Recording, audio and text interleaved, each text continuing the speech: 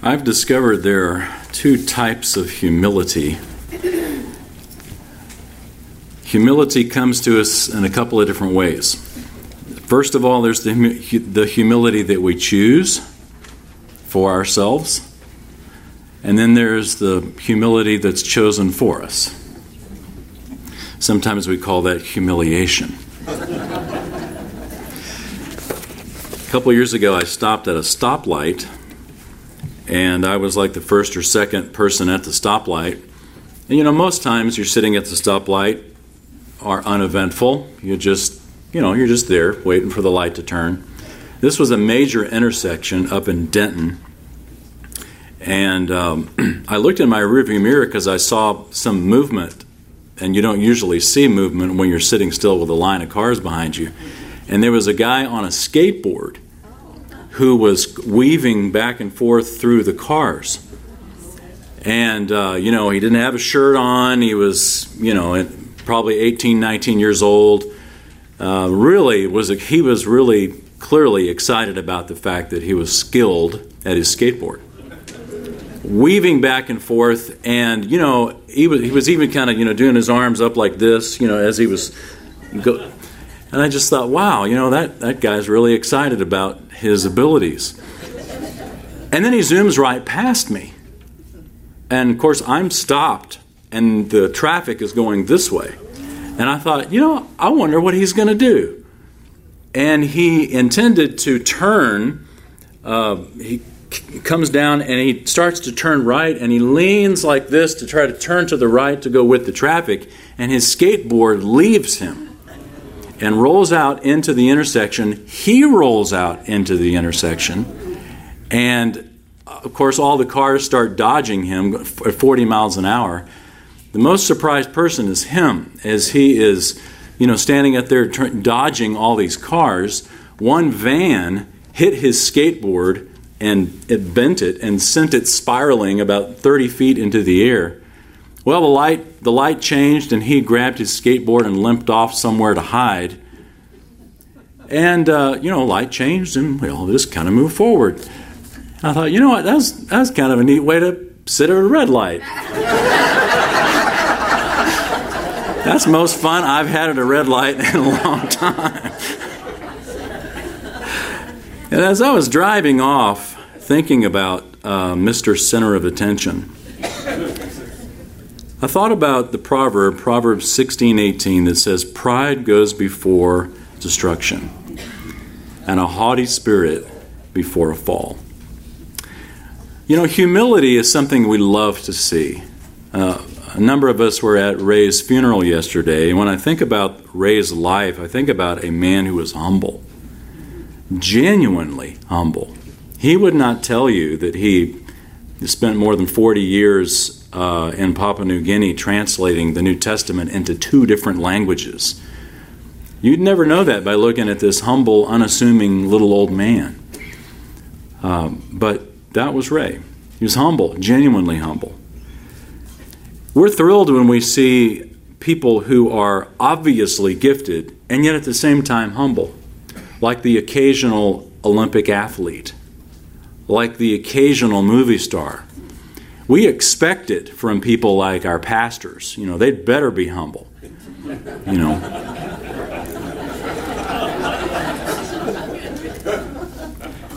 But with us, it's different, isn't it?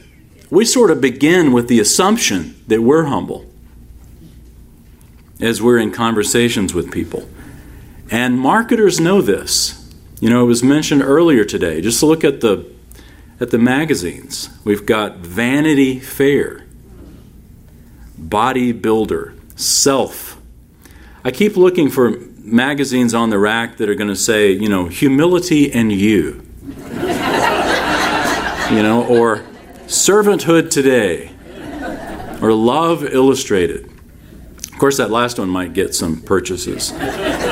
But, humility is sort of the opposite of feeling a huge need to be in control.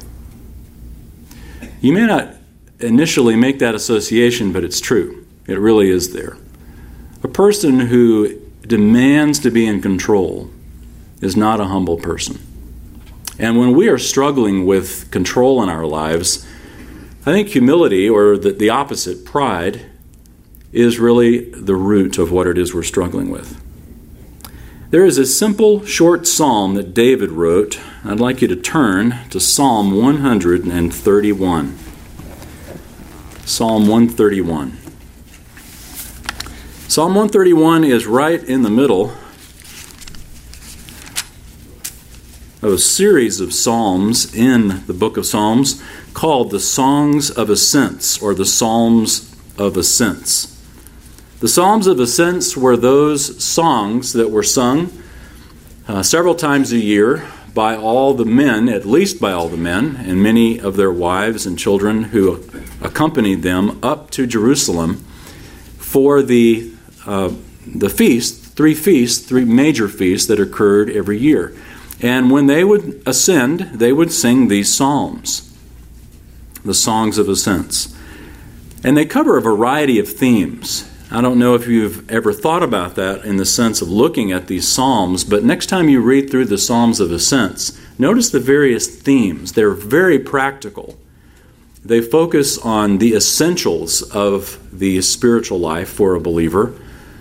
Everything from your walk with God to your priorities to your relationships at home. And Psalm 131 is so simple, so short, but it focuses on something absolutely essential for us as believers, and that's humility. So let's read through these verses.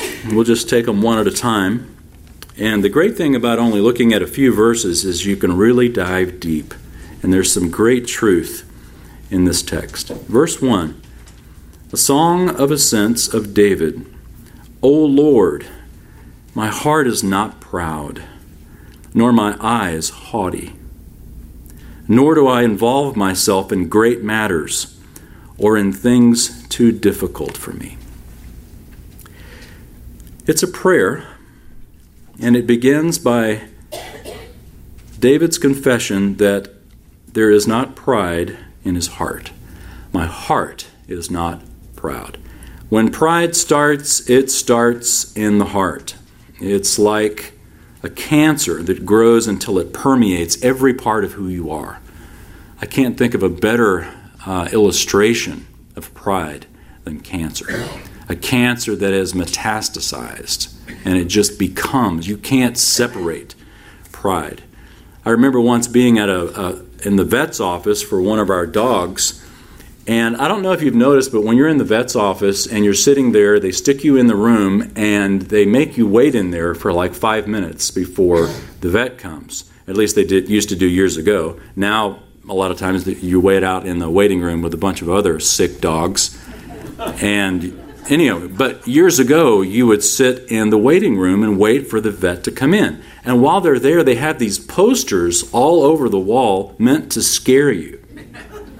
And one that showed this picture of a bisected dog's heart that had heartworms in it. It was gross. I mean, the heart, you couldn't distinguish the heart from the worms. The worms were so metastasized into this heart. It's like there's nothing you can do to that dog but kill it, but put it down. And of course, they're wanting you to buy their heartworm pills. That's the goal. But I thought, I can't think of a better illustration of what pride can do if you let it run its course than that poster in the vet's office of a dog's heart with heartworms. Pride can take over your life and your heart, and every part of who you are is affected by it. The heart is not proud. That's internal. And that's how you view yourself. But then he goes on to say, nor are my eyes haughty. Haughty. Haughty is not really a word we use a lot. What does haughty mean? You might have in your margin another reading there that says lofty. And that might give us a better sense of what the Hebrew word there means when it says that your eyes are lofty. This is if your eyes are lofty, then to look at others, then you have to look down. It's that kind of a sense of looking down on others. And, I'll be honest, as I've thought through this psalm through the week, there are a lot of times I have had haughty eyes this week, lofty eyes this week. And so let me just give you a couple of examples, and then you can quickly think about yourself and not think about me. Driving. Have you ever noticed how many idiots there are on the road? I mean, really. As I was teaching our daughters to drive, one of the things that I taught them was you've got to watch out for the idiots of the road because they are there. An idiot on the highway is anybody or a maniac that drives faster than you, and an idiot is usually one that drives slower than you, in front of you. But a haughty eyes looking down on others is the thought that you know their situation well enough that you can make a judgment of it.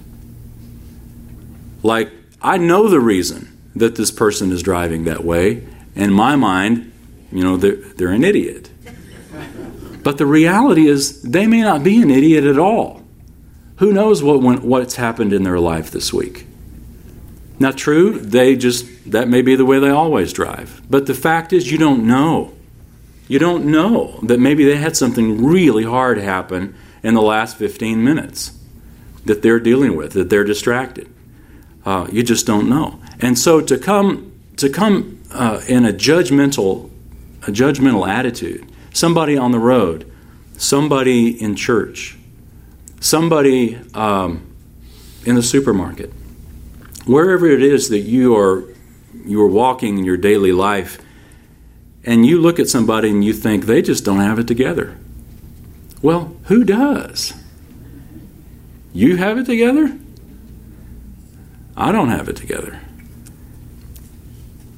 Our heart is proud and our eyes are haughty when we look down at others, and the reality is we have no idea what is going on in the life of somebody else. David says, I'm not going to do that. First of all, my heart on the inside is not going to be proud, and on the outside, I'm not going to look down at others. And then he goes on, and I love this second part of the verse where it says, nor do I involve myself in great matters or in things too difficult for me. Literally, the Hebrew says, I don't go after, or I don't walk after great matters. The New International Version says, I don't concern myself with it. In other words, I don't worry about the things I can't control. And I don't know if you've noticed, but that's pretty much everything. It really is. But our problem is we do involve ourselves in great matters that are too difficult for us, because we desire to be in control, which is rooted in pride and rooted in independence from God. God has designed us to be dependent on Him, not independent of Him. Our desire is to be in control and to be independent from God. And this temptation goes all the way back to the garden. Remember what Satan told the woman. He said, God knows that in the day that you eat from it, your eyes will be opened. You'll see reality. You know what reality is? You will be like God if you eat this. Well, that was a lie. God has not designed you to be like God in that sense, that you are independent and self-sufficient. God has designed you to be dependent on Him in your life. He has created you to need Him. And any situation that tempts you to be independent of God is a lie and is ultimately for your destruction. It was our parents in the garden, it was their undoing, and it resulted in pride. Pride was the sin of Satan, you remember. We're told to not lay hands on any deacons too soon, the New Testament tells us, lest they be guilty of the sin of pride, of arrogance. But they are to be watched. Their lives are to be watched, and see if they model the humility that it takes to be a leader. So, are you trying to control things? David says, I accept the limitation. It's maybe a great paraphrase. I don't involve I don't involve myself or worry about the things I can't control. I accept the limitation that God has put on me. And this admission is not a defeat. It is not a weakness. It's a benefit. As you, as a believer, recognize that you're going to live as God designed you to live. You can't control anything in your life. Your health, your job, the economy, your spouse, your kids. Now, you affect all these things by your actions, by your words, but you control none of it. None of it. So, think through the years as I've carried this psalm with me, that the end of the first verse there is something that's given me great peace. And I really encourage you to meditate, if not memorize, Psalm 131, verse 1, where he says that I do not involve myself in things too difficult for me. You're going to be placed in positions in your life that are too difficult for you. And I love the marginal reading there for verse 1, the end of verse 1. In things too difficult for me, another reading is too marvelous for me. And I like both of those renderings because we tend to start facing the situation with it being too difficult. We face a situation that's hard and we say, this is too difficult, this is overwhelming, I can't deal with this. But on the other side of it, on the other side of God's sovereignty in it, we look back on that difficult situation that was far too difficult for us and we define it as marvelous. Because the Lord was sovereign. And the Lord took care of a situation that at the time seemed too overwhelming and too difficult for you. And all the while God had it in his hands.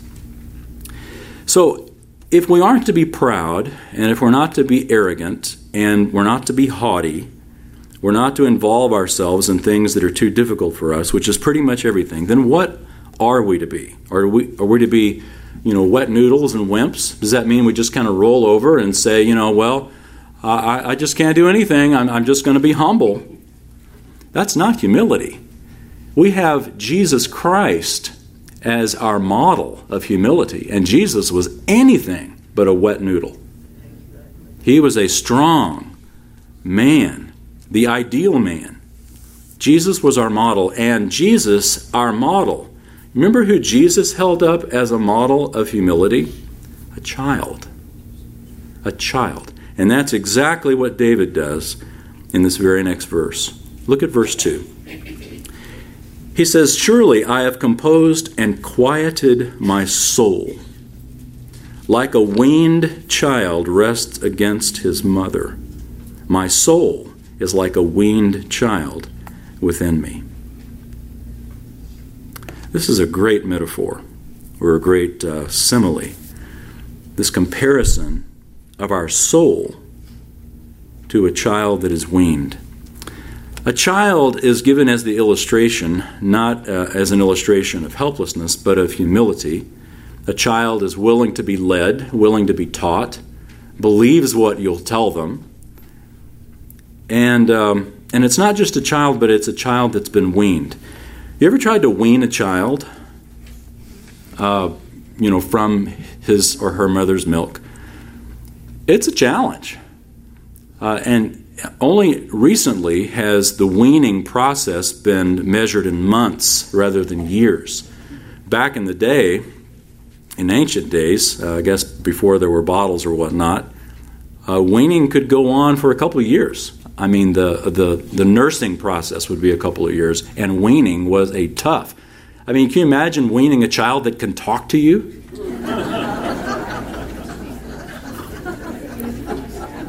It's not something we usually deal with a lot. I remember when we were in the process of getting one of our daughters off of the sippy cup onto a real cup.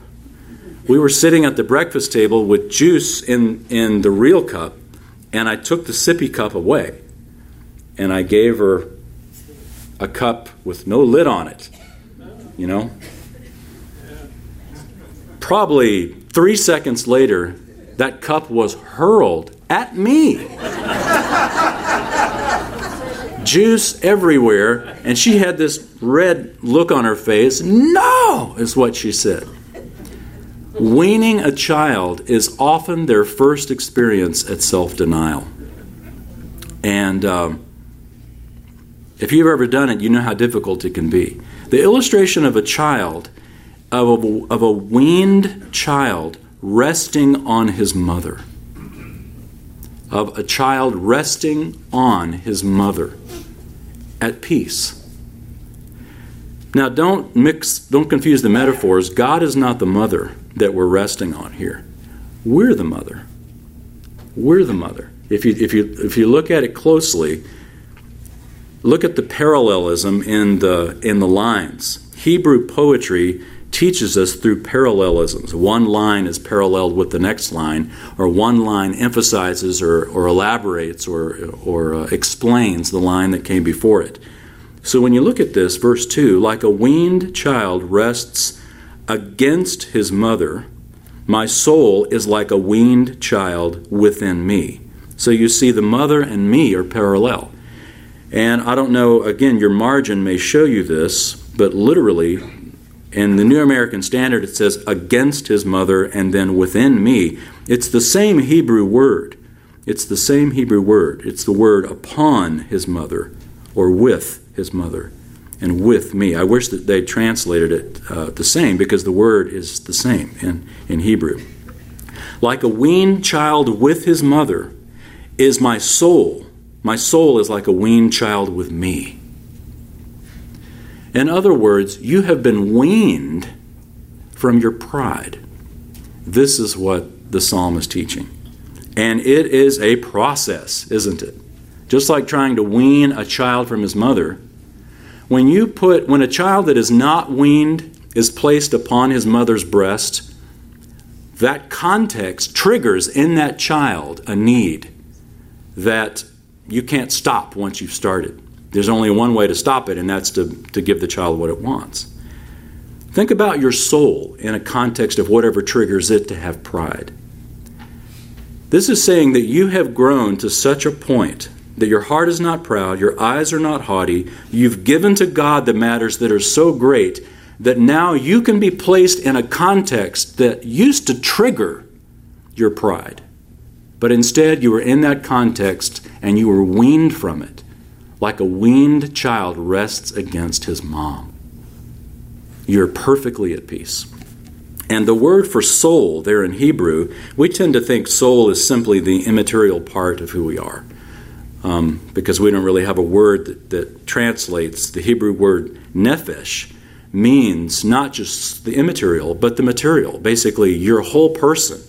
All of who you are, physically, spiritually, emotionally, is at peace. Because you are trusting not yourself any longer, but you're trusting in the Lord. So, just take a moment and think about what is the situation in you that triggers your pride. What is the context that you can see a pattern in your life that triggers your pride? That triggers your sense of arrogance or that makes you feel haughty and better than other people? What is that? You know, I've answered that question for myself. I'm sure there are many answers to that for myself. But one of the things that really triggers my pride is injustice, personal injustice. Injustice and unfairness in a context of abuse of power. That is a challenge for me to keep my mouth shut. And so let me quickly dodge that and have you turn with me. Keep your finger there in Psalm 131, but turn to 1 Peter 2:21. And let me show you a verse that has been tremendously helpful to me in those moments when my pride gets triggered, and maybe it might help you as well, particularly in a context of injustice. 1 Peter 2, look down at verse 21. 1 Peter 2:21. Once again, Jesus is our model of humility. And Peter writes these words, starting verse 21. You've been called for this purpose, since Christ also suffered for you, leaving you an example for you to follow in his steps. who committed no sin, nor was any deceit found in his mouth. Now watch this. And while being reviled, he did not revile in return while suffering. He uttered no threats, but kept entrusting himself to him who judges righteously. When you are in a situation that is unfair, that is unjust, when you are reviled, whether it is in a close relationship or whether it is the idiots on the street driving, and they're there, watch out for them. How are you to respond? You don't revile in return. While you are suffering, you utter no threats. But here's what you do. Like Christ, you entrust yourself to God who judges righteously. You don't think God sees? You don't think God knows what it is that you're dealing with? The inequity, the injustice, the unfairness, the misunderstandings. Those are the worst. And particularly in a context where, for whatever reason, maybe somebody dies, and you don't have the chance to go back and say, wait a minute, you got that wrong. You got that wrong. You don't have that opportunity. You keep entrusting yourself to him who judges righteously. Back to Psalm 131. How can we have such an incredible peace? To not have pride in our hearts, haughty eyes, to feel like we've got to control all situations. How can we have this composed and quieted soul like a weaned child upon his mother? Verse 3 tells you how. O Israel, hope in the Lord from this time forth and forever. Hope in the Lord. David advises that we be weaned from our pride, from being in control, and to lay content totally to trust in God's ability to do what we can't. And notice he says to do this from this time forth. In other words, if you haven't been doing it, now's the time to start. This time. Today. If you haven't been trusting God, if you've been proud, if you've not been trusting him with whatever it is that you can't control, from this time forward and forever. It's not just a decision that you make today, it's a decision you make every day. That your hope is in the Lord. It's not in your own ability to solve the problem. Corrie ten Boom was once asked how she stayed so humble with so much popularity and all the worldwide fame that she was given. And she said this. She said, when the donkey carried Jesus into Jerusalem and the people cheered and shouted praises, did the donkey think it was all for him? Isn't that great? We've all got our donkey stories. I remember one time I was up on the square in Denton, and it was one of those days that was raining really hard. You know, it's raining so hard that you can't see 10 feet in front of you. And I worked up on the square at that time, and so I parked at the square and got out of, typical male. I didn't have an umbrella. Who needs an umbrella? Real men don't use umbrellas. Yeah, well, real men get wet, too. So I parked, and I had to go somewhere. I thought, well, there's no way around this. I got to make this fast. And I did have a raincoat on. I got out of the car, and when you try to do stuff real fast, sometimes it doesn't work. So I got out of the car real fast, shut the door, locked the door, slammed the door, and turned, and my raincoat was stuck in the door. And so I, came over and sort of started pulling on it, and then it was really stuck in the door. So I thought, well, maybe I just need to pull a little harder. So as I'm sitting there pulling on it, I look over, and the merchant in the jewelry store, the owner of the jewelry store, is inside standing at his, watching me. He's got his coffee, and he's just kind of watching me. And so I thought, okay, so I pull my coat, and it starts to come a little bit. So I pull a little harder, and I rip a 2-foot hole in my raincoat. And I look back at the guy, and he's got all his employees.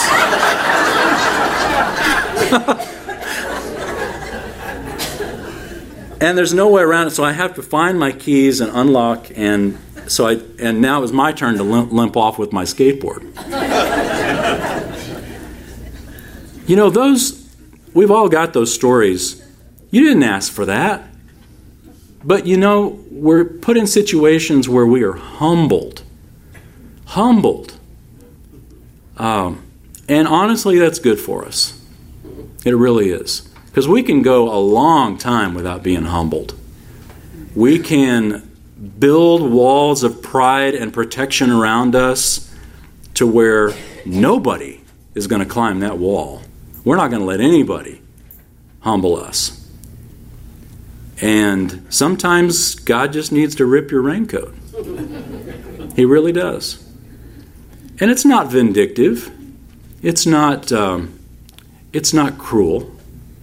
But those moments where humility is forced upon us are healthy moments. They're good for us.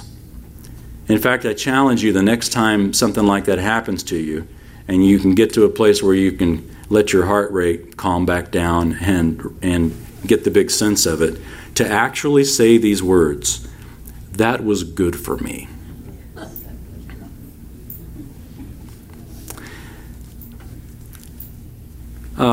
Let me read you some verses. You don't need to turn there because I'm just going to read them rapid fire. But I've got several verses here about humility. Just kind of take a broad swath through some verses in the Bible. 1 Corinthians 4:7. For who makes you different from anyone else? What do you have that you did not receive? And if you did receive it, why do you boast as though you did not? That was 1 Corinthians 4:7. James 1:17. Every good and perfect gift is from above, coming down from the Father of heavenly lights, who does not change like shifting shadows. Proverbs 16:18. I've mentioned already, pride goes before destruction, and a haughty spirit before a fall. Daniel 4:37. Now I, Nebuchadnezzar, praise and exalt and glorify the King of heaven, because everything he does is right, and all his ways are just, and those who walk in pride he is able to humble. 1 Peter 5, verses 5 and 6. All of you, clothe yourselves with humility toward one another, because God opposes the proud, but gives grace to the humble. Humble yourselves, therefore, under God's mighty hand, that he may lift you up in due time. I love the way Peter writes that. Humble yourselves under God's mighty hand. It's not just that you humble yourself, but you put yourself under God, under God's mighty hand. It's exactly what Psalm 131 is teaching. It's not just that you humble yourself, or that you're not haughty, or that you don't involve yourself in great matters. The reason that you can have a quieted soul that rests like a weaned child upon his mom is because your hope is in the Lord. From this time forth and forever, you're humbling yourself under God's mighty hand. Humility is not just set adrift and you're in a boat by yourself being humble, but you are under, to use that great metaphor, you are under the wings of God. You are under his mighty hand when you're humble. You are, as Peter again wrote, what we read, you are entrusting yourself to him who judges righteously. That is humility. That is humility. A couple of years ago, I was up in Franklin, Tennessee, at a conference up there. And I was having lunch with a friend there in Franklin, and I went early so that I could do some work at a local Starbucks there. So I had about a couple of hours to kill doing some work at Starbucks. And usually when I work at a coffee shop, I take my earplugs so that you can kind of just go in, and the noise is ambient noise that doesn't really distract you, and you can really focus and do some work. Well, I forgot my earplugs. Oh, man. So anyway, I went in, and the coffee shop's footprint was really small. And so, there was one table right up at the front that had probably about 6 seats around it, not a lot. And there was one open seat, and I thought, well, that's it. That's what I get. So I sit there, and because I didn't have my earphones, I had all these conversations that I had to hear.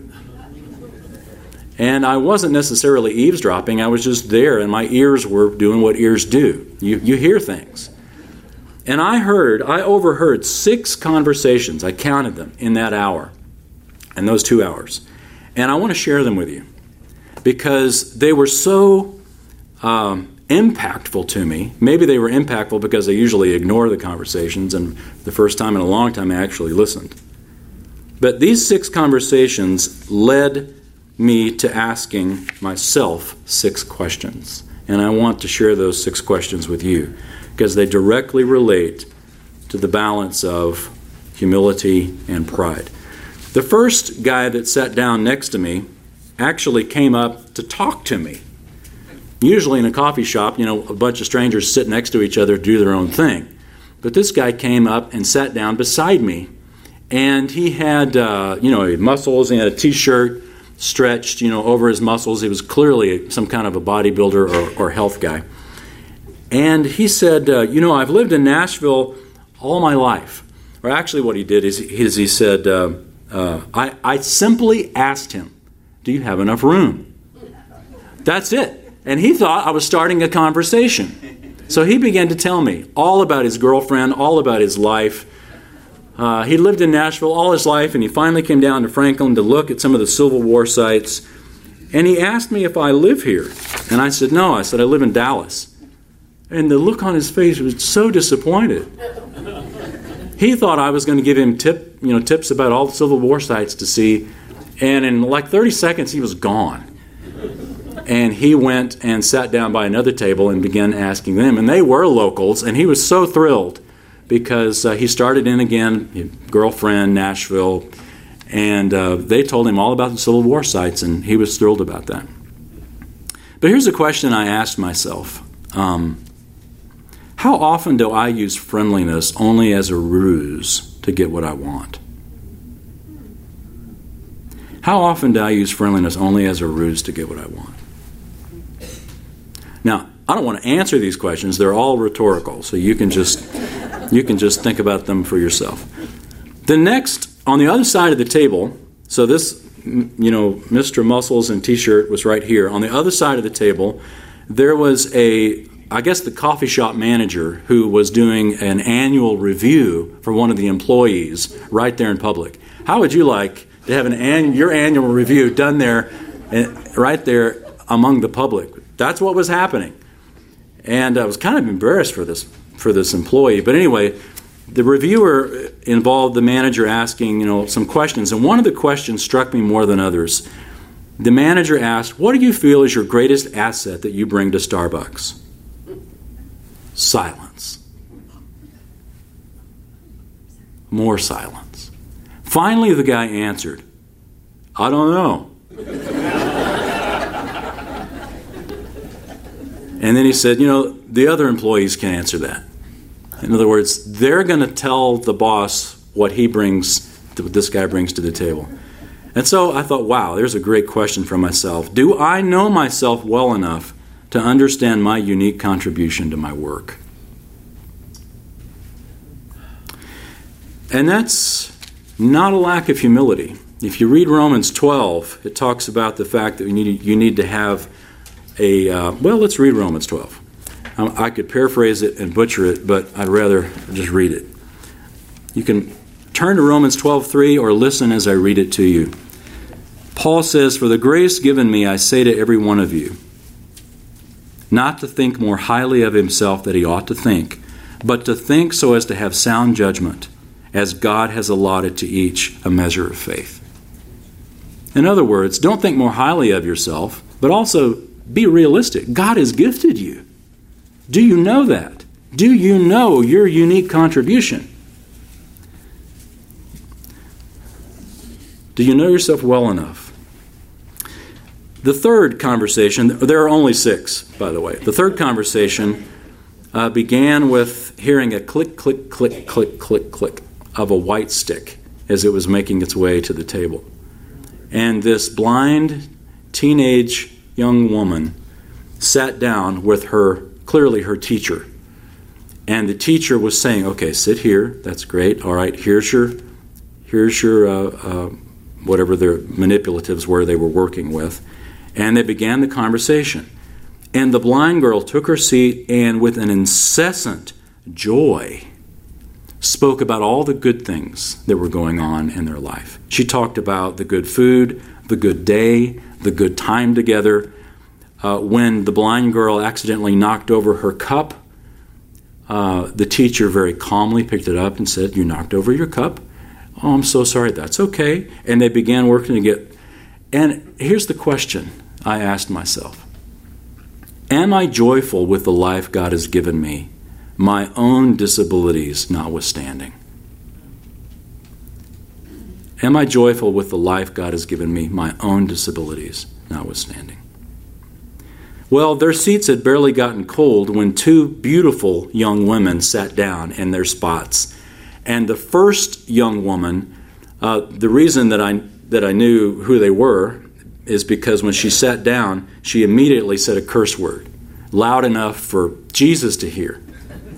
And I looked up and she was looking at her cell phone, and her friend next to her was completely unmoved by the fact that her friend had just said what she did. 2 beautiful young women who clearly in their hearts, now here I am I being haughty? Clearly in their hearts. They didn't seem to be that beautiful to me after their words came out. And so here's the question I asked myself. Do the words that come from my mouth match the exterior that I display to others? The next conversation, a couple of guys in ball caps sat down, and I could tell by their conversation that they were doctors. And they were talking about some patient that they were having to deal with. And what do you think we should do with this? Well, maybe we should do that. And they were clearly talking all this medical stuff that I didn't understand. And then one of the guys just blurted out. He said, "My brother died last year." And it just tore me up. And the other doctor was silent for a moment. And then that physician said words that absolutely shocked me. This physician used Scripture so effectively to encourage his friend, quoting verses that lifted up the sovereignty of God and the comfort of God and the promises of God. And his words were rock solid. I mean, I couldn't have said it any better myself at all. And here's the question that I asked myself following that. God has faithful servants in many, many places. Why do I often assume they only lie within my circle of influence? God's got many who have not yet bowed the knee to Baal. All over. We are not the last bastion of evangelical integrity. They're everywhere. God's got his people everywhere, even in Starbucks, even doctors. It's marvelous. The final conversation was the funnest. And this was a group of 6 Irishmen. Now, there were only 3 open seats at our table, but somehow all 6 of those guys squeezed in. One of them, I think, was sharing my seat because I could literally feel the warmth of his body while he sat. Kind of gross, but he was right beside me. And they came to Franklin to sightsee, all the Civil War sites they came to see. And as they sipped their mochas, I got to listen to their conversation in their thick Irish brogues. And it turned out that the 6 men had come to Starbucks, but 7 men had actually come to town. And they said that where the other guy went, they said, "I went to church." And one of the other guys said, "Well, what did you go there for?" Say, "For confession." And one of the other Irishmen said, "I'd better get another coffee then. We'll be here a long time."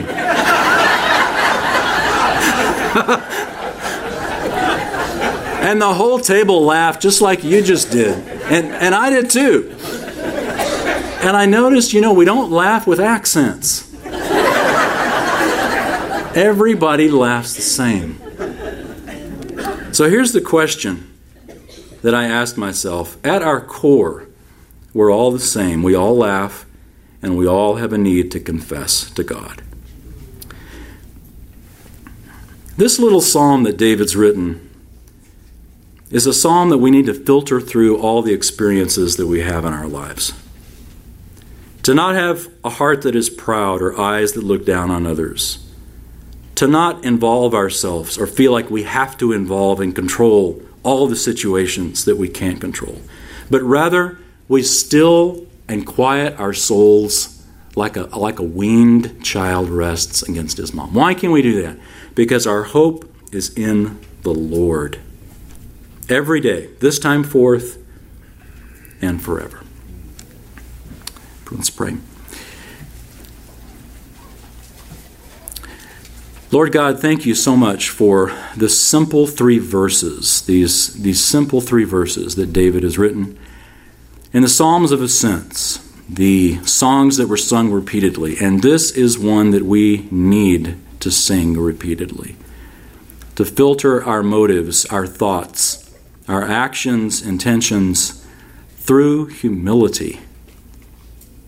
To rest and quiet our soul like a weaned child against its mom. Father, we all struggle with pride. We all struggle with that feeling of haughtiness toward others. We all feel like we need to control things that we can't control, and we all struggle with hoping in you versus hoping in ourselves. So as we've spent some time with David's words this morning, I pray that we would carry them with us, and it would not simply be close the book and forget it, but that your words would have their impact and their way in our heart today. And let that help us to be more humble like our Lord Jesus. And it's in his name we pray. Amen.